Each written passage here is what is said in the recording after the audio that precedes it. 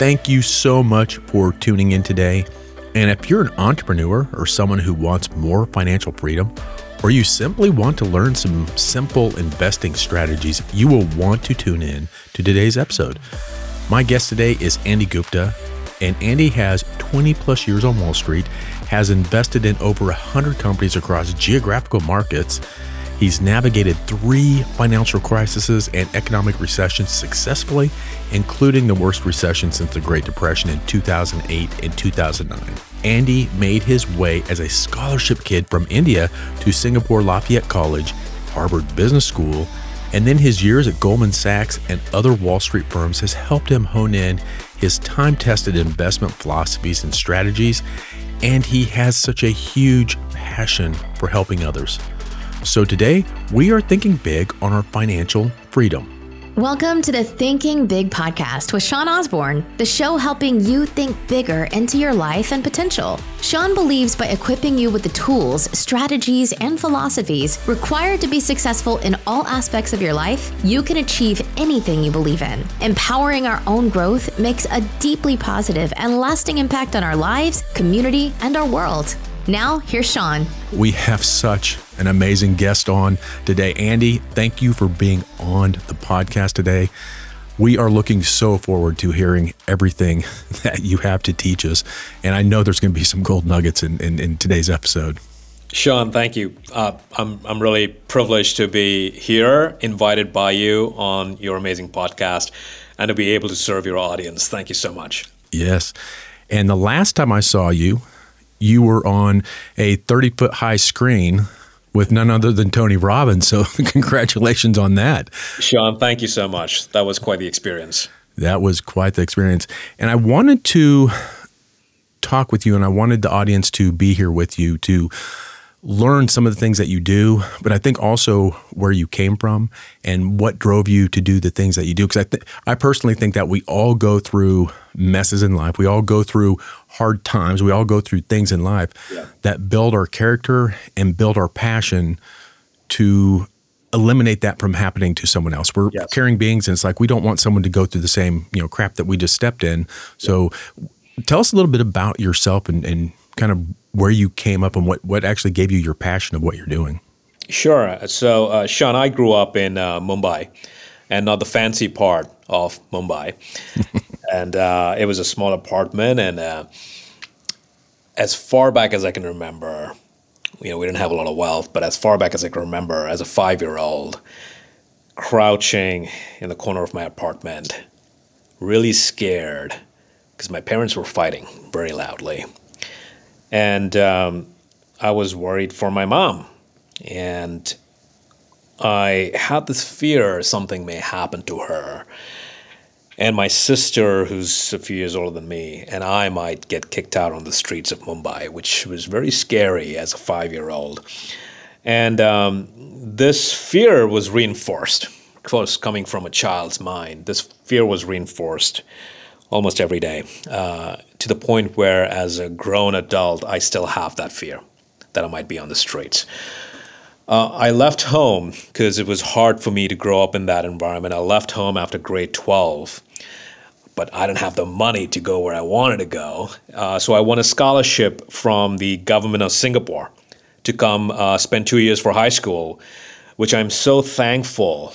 With the way the universe works, I think it would have been really hard for me in my future had I continued to be in that environment. But I wanted to get my mom out of that environment. After Singapore, I won a scholarship to come to college here in the United States on financial aid. But I had to work 5 jobs at school to be able to stay in college. It's a great college, Lafayette College, but it's not an Ivy League. It was not a feeder to Wall Street. Right. And this was the late 90s, Sean. You're a tech entrepreneur. You remember the golden era of the late 90s.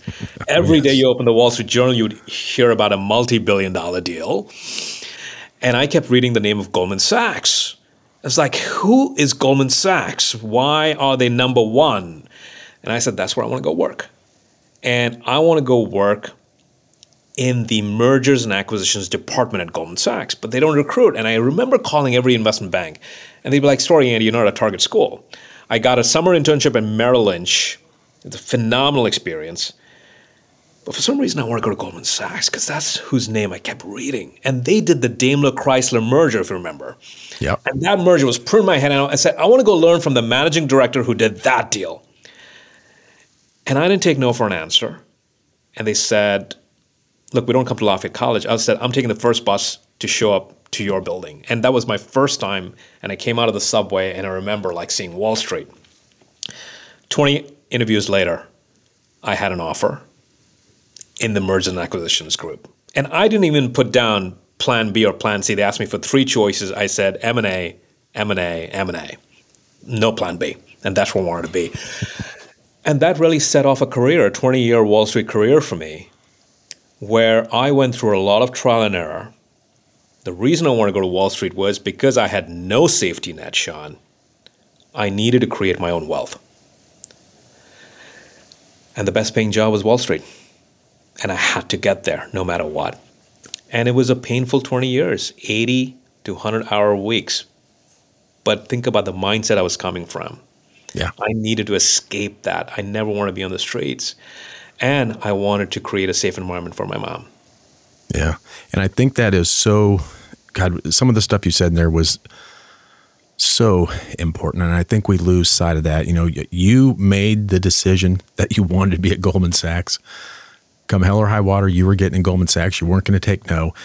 And I think there is such magic and such power in making that decisive decision. And if we don't, we're not going to get where we want to go. You have to make that decision. Right. You talk about thinking big. Like for me, this kid growing up in Mumbai in that small apartment, Goldman Sachs, like seriously, like when every other investment bank had said no to me, they wouldn't even take my call. And I said no. Like, thank goodness I've got an offer with Merrill Lynch, phenomenal organization.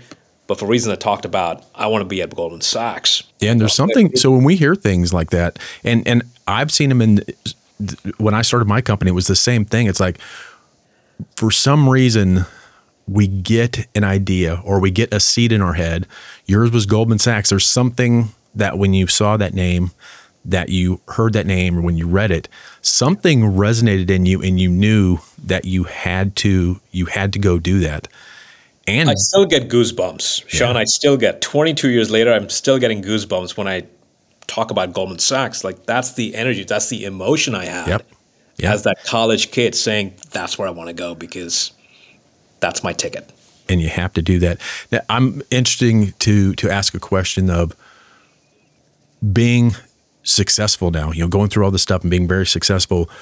How hard do you think it would be to go back and make that same decision and have that same passion that you did then with what you know now, what you've been through?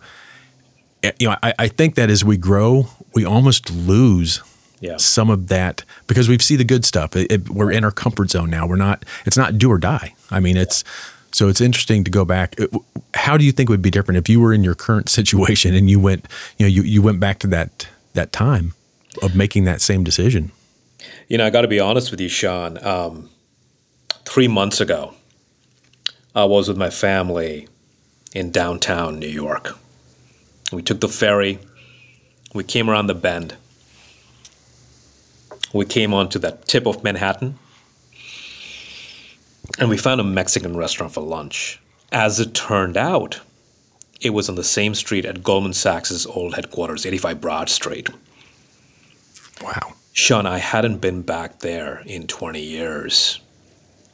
And as I walked down that street, that same street I took for every day for two years, and you know, it's working 100-hour weeks, long time, emotions came up for me.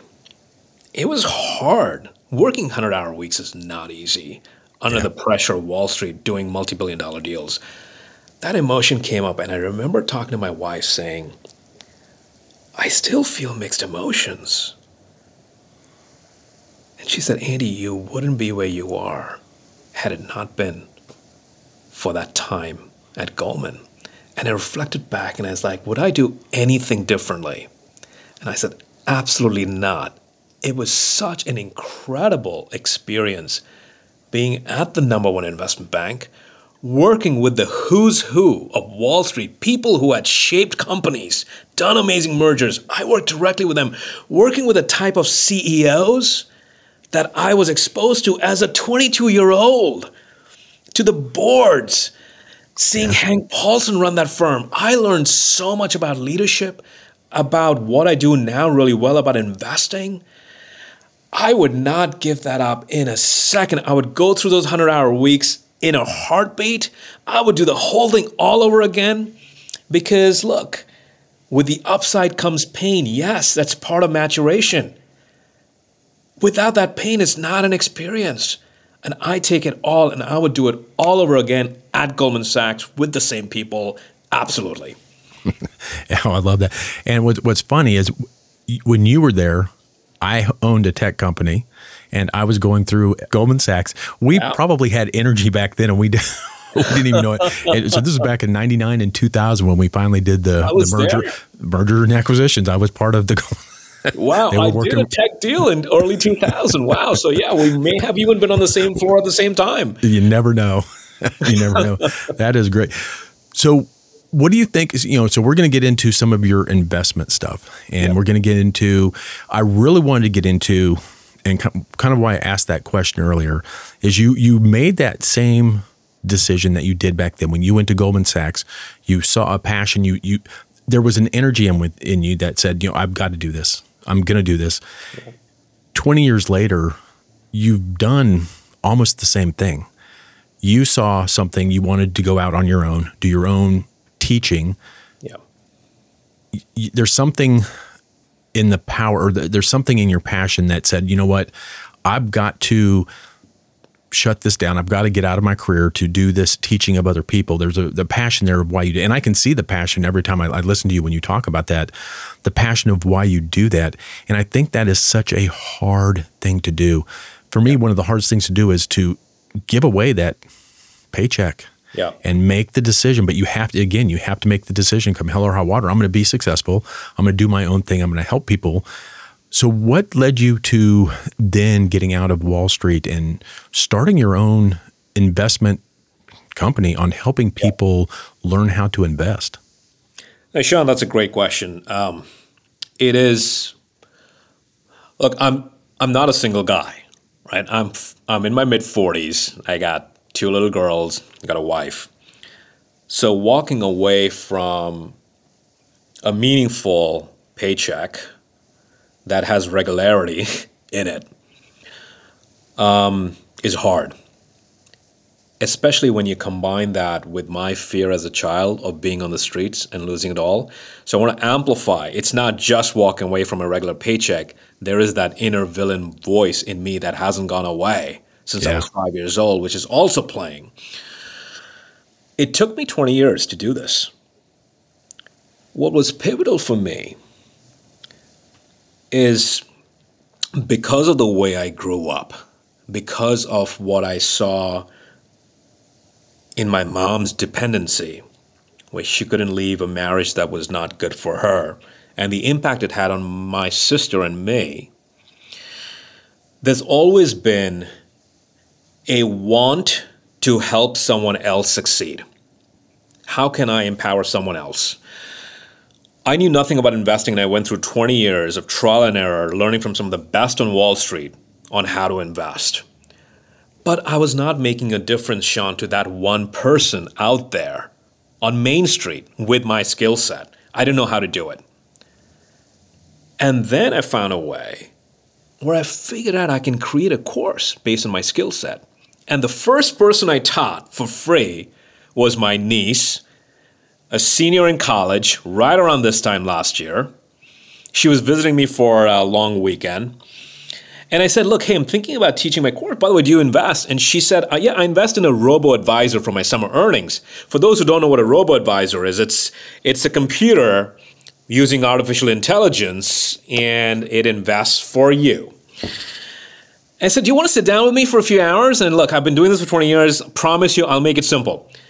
In 3 hours, Sean, with no background, she designed an incredible portfolio, and she had a choice in there that actually influenced me to change something in my portfolio. 3 more hours later, Sean, she had this look in her eyes. I can't use words to describe it. That look in her eyes, where her eyes lit up. She's feeling this empowerment that investing, which she thought was mysterious, boring, only professional Wall Street could do it, she would be relegated to a financial advisor for all her life. She almost felt that I have the power to control my financial destiny. I might have a financial advisor, but it's going to be a two-way conversation. I'm the boss. And I can actually create my own financial future. That was what I saw in her eyes. That's the feeling I was looking for. I can make this difference. That was a pivotal moment for me, Sean, where I said, I think I found what I'm looking for, where I can use my skill set of 20 years that I'm really good at. I can make a meaningful difference to a person, and I can get paid for this. So I then taught 10 people for free. That 10 people became 20 people, so it became 20 people for free. I tested my content out. And now, Sean, a year later, I have taught over 100 people, and over 100 people have felt empowered that they can indeed control their financial futures. That is such an amazing thing to do. And so when I'm coaching someone, it is, to me, it's probably the best feeling someone can have in their life is watching something that we teach someone and you see the light bulb actually go off in their head. I mean, you can literally see it. Their eyes change, their status change. And it's at that moment, it's like, you know what, I can do that. And that is what we live for. When we're coaching people, that is the thing. Because we can have great careers, but they're not meaningful. In an essence, they're meaningful, but they're not on a personal level with somebody. See, I was reflecting on this morning, exactly what you're saying. I was reflecting on this very thought this morning because in my current cohorts, I'm teaching 30 students, and this woman was in tears yesterday after my cohort with the sense of empowerment that she's feeling. This is just week 4 out of a 10-week program. She shared something so meaningful about how empowering this is for her. She's a single working mom. She's got 2 boys. And I was reflecting, that emotion that I'm feeling right now, that I could empower this mom, this working mom, that emotion is so much more meaningful than a $1 billion deal that I have closed. Yep. I've done 16 deals in my career. That emotion I felt last night, I felt several times with students. I was reflecting, this is so much more meaningful than having closed those $1 billion deals. I think that's part of human nature.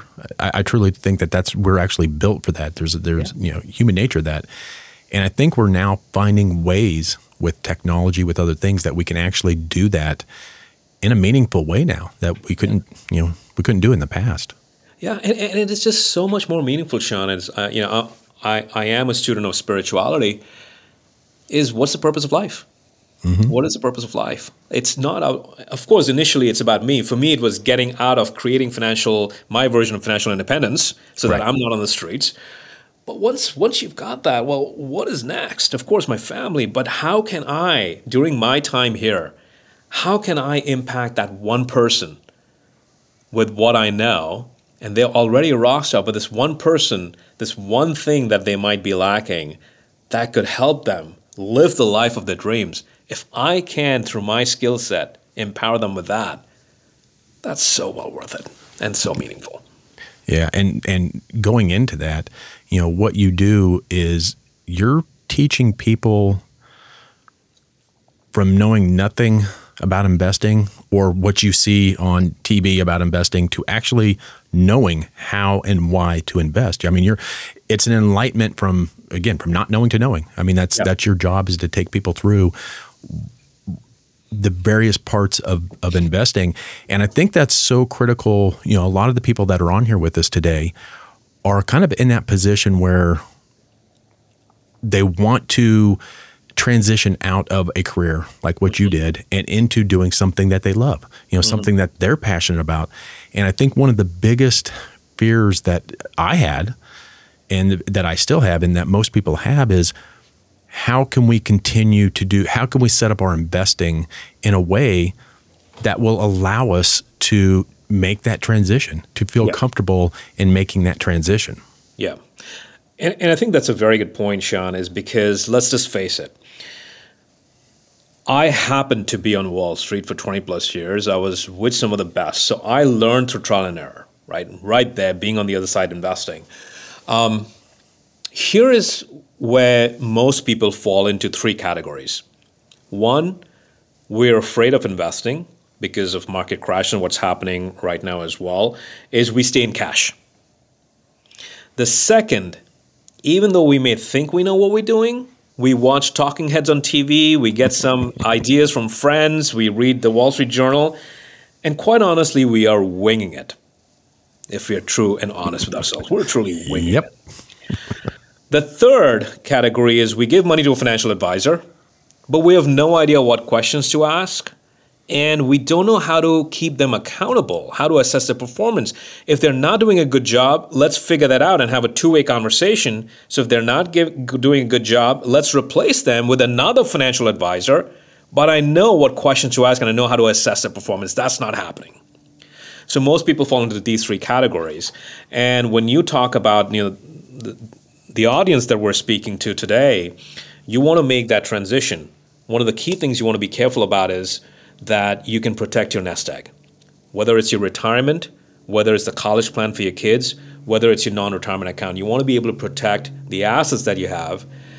And as you go into that unknown of the entrepreneurial journey, let's just at least make sure that we're invested sensibly so that we don't end up taking risks. One of the most common things that people do, unknowingly, there's been research done on this, most people take on too much risk and don't even realize it. And unfortunately, they've seen the impact of that this year, where they've lost a lot of money. Look, Snap today is down 30%. A company like Netflix is down 65% this year. These are household brand names. Yeah. But we don't recognize the risk when we expose ourselves to primarily single stocks. But there's a better way to invest, which is investing through diversified funds that don't move together. But it's boring. No one talks about it on news. It's not going to get the clicks. We got to talk about the sexy companies, the controversial companies. And that's what happens to most people is they don't see the opportunities out there for them to actually spend less time, have less stress, put more money to work that is actually invested in a very sensible way to create potential long-term wealth. Yeah, I in the past, I've been one of those panic investors. Market starts going down. I panic, I sell, then it goes back up. I'm like, son of a... Sean, but that is most people, because why? Yeah. Why, right? Because when you think about the four pillars of someone's life, what is important to us? Health, family, career, and wealth. The first three, we kind of know how to figure it out. Wealth, okay, we can earn it. But how do we grow that wealth? A fundamental skill, we don't learn it in school, we don't learn it at work, we don't learn it anywhere. No one ever teaches us. That's what I want to change.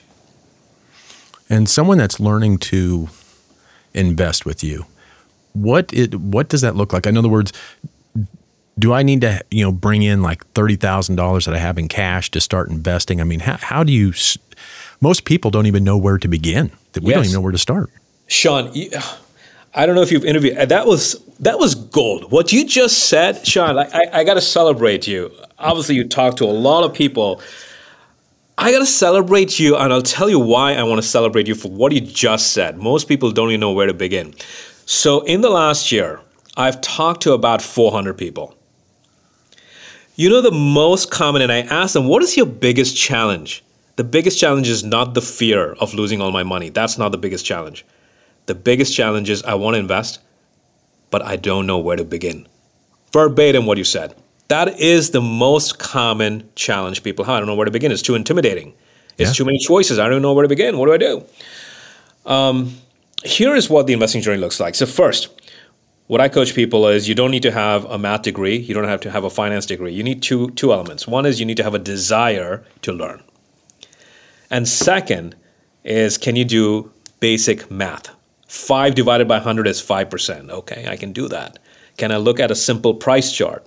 Okay, I can do that. All right. With those two ingredients, I can coach you, and I can take you from I don't know where to begin to in 10 weeks, you have built a custom tailored portfolio that is unique to your risk, to your goals, to your values, that you then invest on graduation day 10 weeks later. And I'm not a financial advisor. I'm not going to give you financial advice. I teach you how to invest based on my 20 years of experience. You are building your portfolio, and that empowerment is what the students say is what takes them to that entire next level of living life with a spring in their step.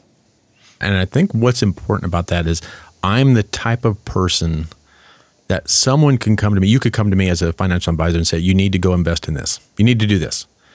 I'm the type that says, but why? Why? Yeah. Why do I need to invest in that? I need to understand the why. And I think one of the great things that you do is you teach people. You don't teach people what to think. You teach people how to think. You teach people how to do that. And I think that's so huge. And Sean, that is exactly, that's so important, is to use the cliche. You want to teach someone how to fish. It's so easy to give them the fish, but you empower people by teaching them how to fish. Because look, Sean, turn on any news channel, CNBC, Bloomberg. Inevitably, you'll have two experts, truly they are experts, taking the exact opposite view.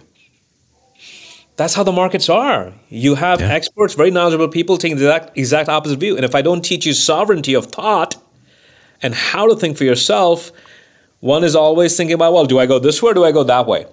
Well, I can take in information, but then I can decide what is the right choice for me, because I say this, your portfolio should be as unique as your fingerprints. Because your values, your goals, and your risk tolerance, when you combine those three, how can they be anything like the person next to you? And we saw an amazing example. I've seen this with my students over and over again. But my latest cohort, 30 students, they just started 4 weeks ago. And in week 3, I have them build their first shitty draft. Or I call it the first shitty draft intentionally to remove the overwhelm. Yep. And I give them only 6 choices, Sean. I give them only 6 choices to choose from, and they build their first shitty draft. Sean, with just 6 choices, 30 people created 30 very different portfolies in their first shitty draft. Do you need a better example of how each person's portfolio should be so unique? And imagine where they will be when they get to 7th version, which is what they build in my course, by the time they get to graduate and invest the portfolio. It's amazing to see the progression. And the reason I bring this up is, one, it's absolutely doable. It's fun. It's not boring. It can be fun. It can be accessible, and it's empowering. And the example I gave you is testament to no one's portfolio should look alike. Yeah. It just can't. It's unique to you. And you want to be able to learn how to build that unique portfolio for yourself. You need to take over that hashtag, do it shitty. Hashtag, do it shitty. Do it dirty. You just got to get it done. You got to get it done. Take that next step.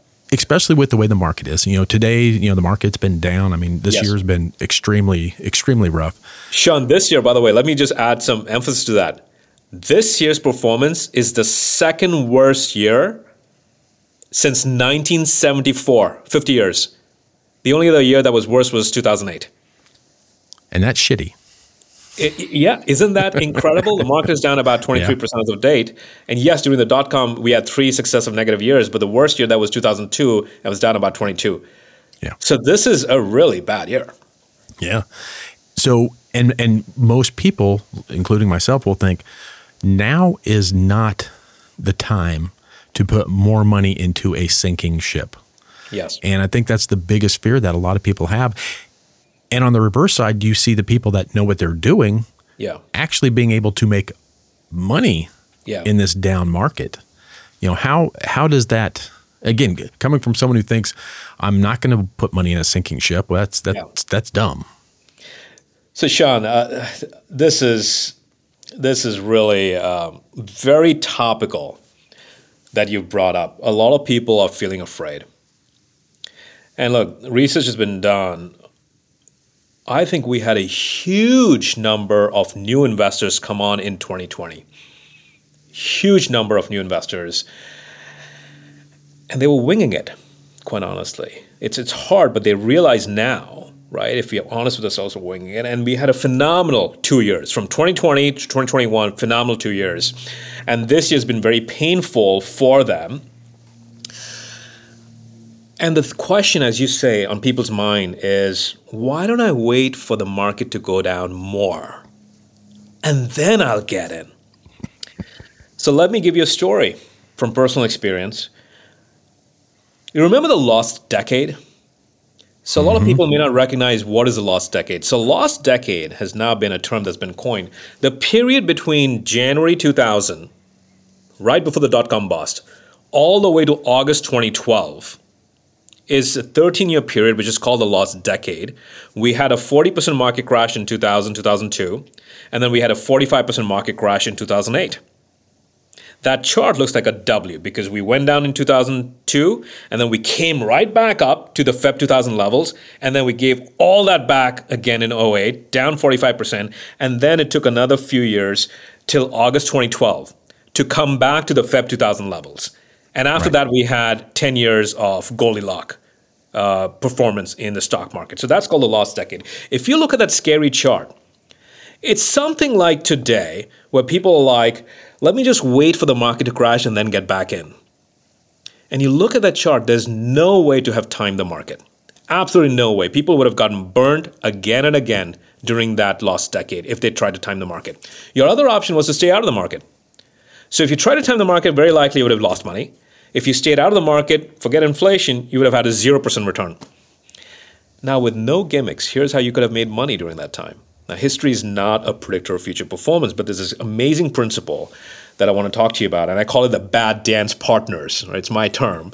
I like to talk about it. So had you invested consistently every month during that scary time in the S&P 500, what is that? That's the 500 biggest stocks in the US. You can buy that through a fund like SPY or IVV. It's like buying a share. You buy a sliver of 500 companies. So there are 500 bad dance partners. That means those stocks don't quite move together. So they can actually reduce your risk. Your total return, Sean, would have been 37% versus a zero by staying out of market out of fear or likely losing money by timing the market. Okay, your total return would have been 37%. Sean, do you think I could have done better than that? Do you think I could have done better than 37%? Yes. Me, no. Okay, let me coach you. Without any gimmicks, if you added, so now you were investing all of your money in S&P 500. Say you're putting $1,000 every month. Now you said, let me split it and put 70% in S&P 500 and 30% in an emerging markets fund. So that's basically a fund that invests in companies listed in emerging markets like India, China, Taiwan. Those company prices don't move exactly with the S&P 500. Okay, so your portfolio now, instead of $1,000 every month in S&P 500, is $700 in S&P 500 and $300 in this emerging markets fund. Guess what your total return would have been during that time? It would have been 51%. Shit sakes. All right, no gimmicks here. This is no gimmicks. It's just using a time-tested strategy of using non-correlated assets, which I like to make investing fun, so I call them bad dance partners because they don't move together. All right, so Sean, you can actually have made more money without gimmicks. So, all right, so here, I'm keeping things simple. So if you had a portfolio of just 4 funds, simple, right? 4 funds, no gimmicks. And now your portfolio was made up of 60% S&P 500, 20% emerging markets, 12.5% total bond index. So bonds are like fixed income, US total bond index, and 7.5% gold. Gold is a really bad dance partner, which means it's a great asset to diversify. Bonds are also a bad asset. Now, people poo-poo bonds like, oh, this year they're not working because they're not moving opposite. They don't have to move opposite. They just don't have to move together. All right, this simple 4-fund portfolio, your return would have been 61%. The point I'm trying to make is history is not a predictor of future performance. But during that scary lost decade period where you had two 40% crash and 45% crash, you could have used a simple portfolio of 4 funds that don't move together, no gimmicks, no get-rich-quick schemes, and invested consistently. You would have made a 61% total return. And that's what I want to educate people is there was no picking of sexy stocks. There was no picking of, let me pick the 10 best hot stocks. No, they would have gotten crushed if they had done that. Instead, let's pan back. Let's spend less time. Let's reduce our anxiety. Let's build this portfolio. I gave you a percentages, but no one should mimic those because your portfolio should be unique to yours. And you construct a portfolio of 5 to 10 funds. Funds, not single stocks, that don't move together. And you cater that portfolio to what your risk tolerance is, to your goals, and what your investment horizon is. Yeah. And then you come back to it periodically. It's not a set it and forget it. But that's the biggest example I can give you. It's so stark, especially at this time, if you're a long-term investor. Don't be afraid. This could be quite an opportunity. The market could go down more from here. But you're not playing the 1-year game. You're not playing the 2-year game. Yeah. You're in this for the long term. And if you want to play short term, there are other strategies to be able to take risk off the table and still earn more than cash in the bank. So that's 61% better than me putting my money in my in my mattress. Isn't that incredible? Isn't that incredible? What just awareness can do? Most people are not taught how to do this. I didn't do this. I didn't have this performance, by the way, because I was still in my formative years. I was still going through my trial and error. Right? 2000, I was at Goldman Sachs. 2003, I was in Australia.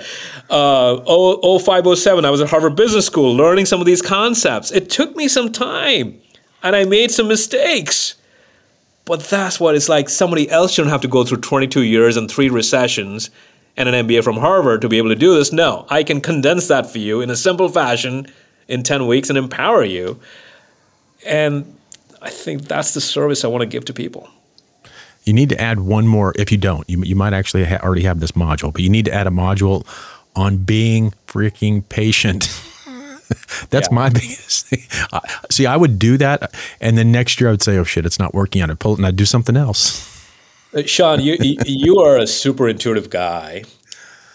You're pulling out all these nuggets from my course, Sean. Have you already had a preview of my course? I don't know, but you No, but I know that you teach the right things, and I know the roadblocks that I've been through.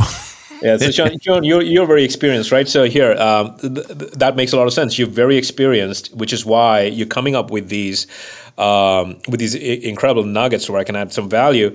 What you just said is gold. So I like to use this phrase. I heard it from maybe Ray Dalio or one of the other legends. It's not about timing the market. It's about time in the market. And when you think about that, it's actually pretty deep. That is gold. Yes. And quite often we forget. And why? Why? It's not even about forgetting. It's about being human. Money is emotional. People talk about the best fund managers are ones who invest without emotion. We can come back to that. That's a bunch of BS. It's incomplete. I'll tell you, having been on that side. But money is emotional. When the market is going down so much, how can you not feel emotion? And if we don't have a framework, if we just invested in, say, Snap, right? Again, there's not a recommendation, nothing about Snap, but just because it's in the news. Say I invested in Snap because my really intelligent friend said, Snap's already fallen so much, it can't go any lower. This is a great time to buy Snap. And guess what? They came out with their earnings today, and they said ad revenue is declining, and the stock has crashed 30% just this morning, on top of what it's already lost this year. And if I am that person who just basically took a friend's recommendation, invest in this, what do I do now? What do I do now? Do I buy more? Do I hold on? And I can already feel, I'm not even invested in Snap, but I can already feel that tension in my abs right now. Yeah. What am I going to do? I have no knowledge about this. I just took my friend's recommendation. I thought he was smart. No, that's not the way to invest. And that's when we pull money out or we put more money and then we've lost more. That's a very, that's not a good way to live. That's Sean's method of investing. Sean, you're too humble. But that's not a way to live. And that's what I want to empower people is actually have a framework. It's not complex. It's not boring, but it's also not simplistic. Right. And it's not rocket science. It's somewhere in between. And it doesn't have to be me, but find someone who's done this long enough. Not someone who's just been investing 10 years because all they've seen is an up market. Find someone who's done this long enough, who's been through multiple market crashes. More importantly, that their value system aligns with yours. Yeah. That they're not afraid to talk about their dumbest mistakes with the intention that you don't repeat those dumb mistakes. They've done it, but they should be able to talk about it. They shouldn't hold back some of their best strategies. They truly want you to get empowered from their pains and from their wins. Find someone like that. Get them to coach you. A book is not going to do justice. You cannot ask questions of a book. Yeah. Watching a YouTube video, you can't ask questions of a YouTube video. There's millions out there. You want someone who you can trust to take your hand, guide you along, and then set you free. Yeah. Because you now know how to fish. So for the average person that takes your course, that wants to go through this and learn, what benefit does just the average person have? I know we've talked about gains and stuff, but just from a feeling perspective or a personal perspective, once I start putting some money in the market, it could just be a few grand, but I'm starting. Yes. What does that buy me from a feeling standpoint, from a movement standpoint of where it's going to place me? I'm going to give you this answer two different ways and two stories. So one of my students, he's in his mid-40s. He's got 3 kids, a wife, and he came to me and he said, look, Andy, I have been doing this complicated option strategy. And I used to work with someone who was an options trader, but I've learned a little bit, so I do this. And it's taking up a lot of time. And I said, well, how much time are you spending on this? He's like, at least 6 hours. And then when I'm with my kids and my wife, I'm thinking about it as well. And I said, this seems very complicated. How much of your money are you investing? He's like, not much. So I'm like, so you're spending a ton of time and you're not investing much money and it's not moving the needle. So he took my course. After completing my course, he monetized a pretty significant share plan from his company that had vested. He put that to work. So he's put a meaningful amount of money to work. He's spending 2 hours a week. He's not distracted by looking at stocks every day. He's not distracted thinking about complicated options when he's with his kids and his wife. He is living an entirely different life on a whole different level with a whole level of fulfillment, investing a lot more money that's actually going to move the needle for his future wealth. That's what the course created. And it's so humbling for me to see that impact as a father, a fellow father, having that freedom that he's investing his wealth for his family in a sensible manner, and he's freed up a ton of time to be with them, to do what he likes to do the best. The other is something even deeper. So right at the beginning of my course, we go through some powerful tools to talk about subjects we never talk about. I'm talking about money beliefs. I've taught this to over 100 students from all walks of life.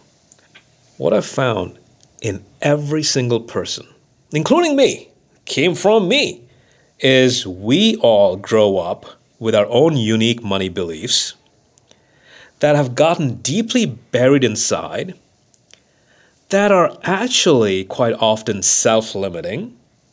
If you have too much money, I'm guilty about it. Or if I don't have enough money, what am I going to do about it? I feel rich people are greedy. I feel rich families are dysfunctional. These are actually real money beliefs from my students that limit us in certain ways. So the point is, we all have a certain unique money belief that we've grown up with that often is self-limiting. Here's the problem. We're not even aware. This is a subconscious, self-limiting money belief that is pushing us in a certain direction or leading us not to take certain action. Like, I don't want to invest in the market because I could lose it all, whatever that money belief is, because I saw my parents lose all their money in the stock market. So I've been conditioned to think that way. What happens is we're not aware of that, but it's pushing us in a certain direction. Once we are able to identify that money belief, and I go through this exercise, we're able to recognize that deeply buried money belief, and then we're able to reframe that self-limiting money belief into something that is truly empowering. And every time I see my students' eyes light up and they have amazing breakthroughs, this is just in the first workshop. And it's not just about opening up a door and seeing the possibility that they can invest and create their version of financial freedom. Instead, what happens, Sean, this was a bonus. I didn't expect this. That self-limiting money belief is showing up in at least one other part of their life that is holding them back from living the life of their dreams. Yep. And once they're able to identify and cover this, not only do they go down the path of investing for their financial future, but they are actually succeeding in this other part of life that they weren't even aware that this thing was holding them back. Yep. And so whether it might be, I want to start a new business, I want to break free from my golden handcuffs, and I've been wanting to do this, empower this person, I want to do that. It's all connected to our self-limiting beliefs, and that's what opens up for these students. And when I saw that happening, I was like, oh my God, thank goodness I had the courage to walk away from that 7-figure income, take this plunge, even though I had massive fear. Because when I see that working single mom's eyes light up, that nothing's going to stop her. Or that father of 3 kids. Wow. I can actually spend 5 more hours with my family that I wasn't spending and actually be present with them. That's the kind of emotion Sean was describing. That emotion that I feel cannot be compared to closing $1 billion deal. That has its own enjoyment, that has its own satisfaction, but this emotion of making a difference to another human being is at a whole different level. That's what it's all about. It is. To me, that's what life is about. Yeah. Paying it forward. Absolutely. There's such beauty in that. I'm telling you, it's just amazing. And just looking at you when you tell that story, you can feel, even though we're miles apart and we're on video, I can actually feel that energy. And the people listening right now, we can feel that energy.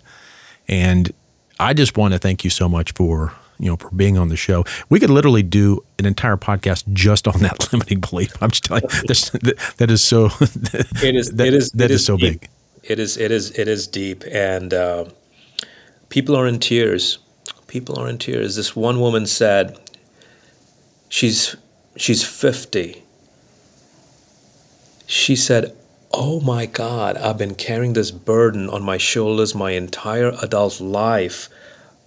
I have been showing up as my inauthentic self. That is changing at this moment." I was like, thank you for sharing that. I didn't realize this workshop would create this result. I just wanted you to take that next step and build your first shitty draft portfolio. Wow. This is huge. So that's been an extra bonus. Oh, well, congratulations on that. It's been amazing because I've seen you because I do coaching with Tony Robbins. Yes. So I've kind of seen you over the past year grow into what you're doing. And it's happened quick. I mean, congratulations to all the success that you've had doing your stuff. Thank you. But it didn't, here's what I really want people to understand. It didn't happen by luck. It didn't happen by magic. It happened because you stepped out of your comfort zone.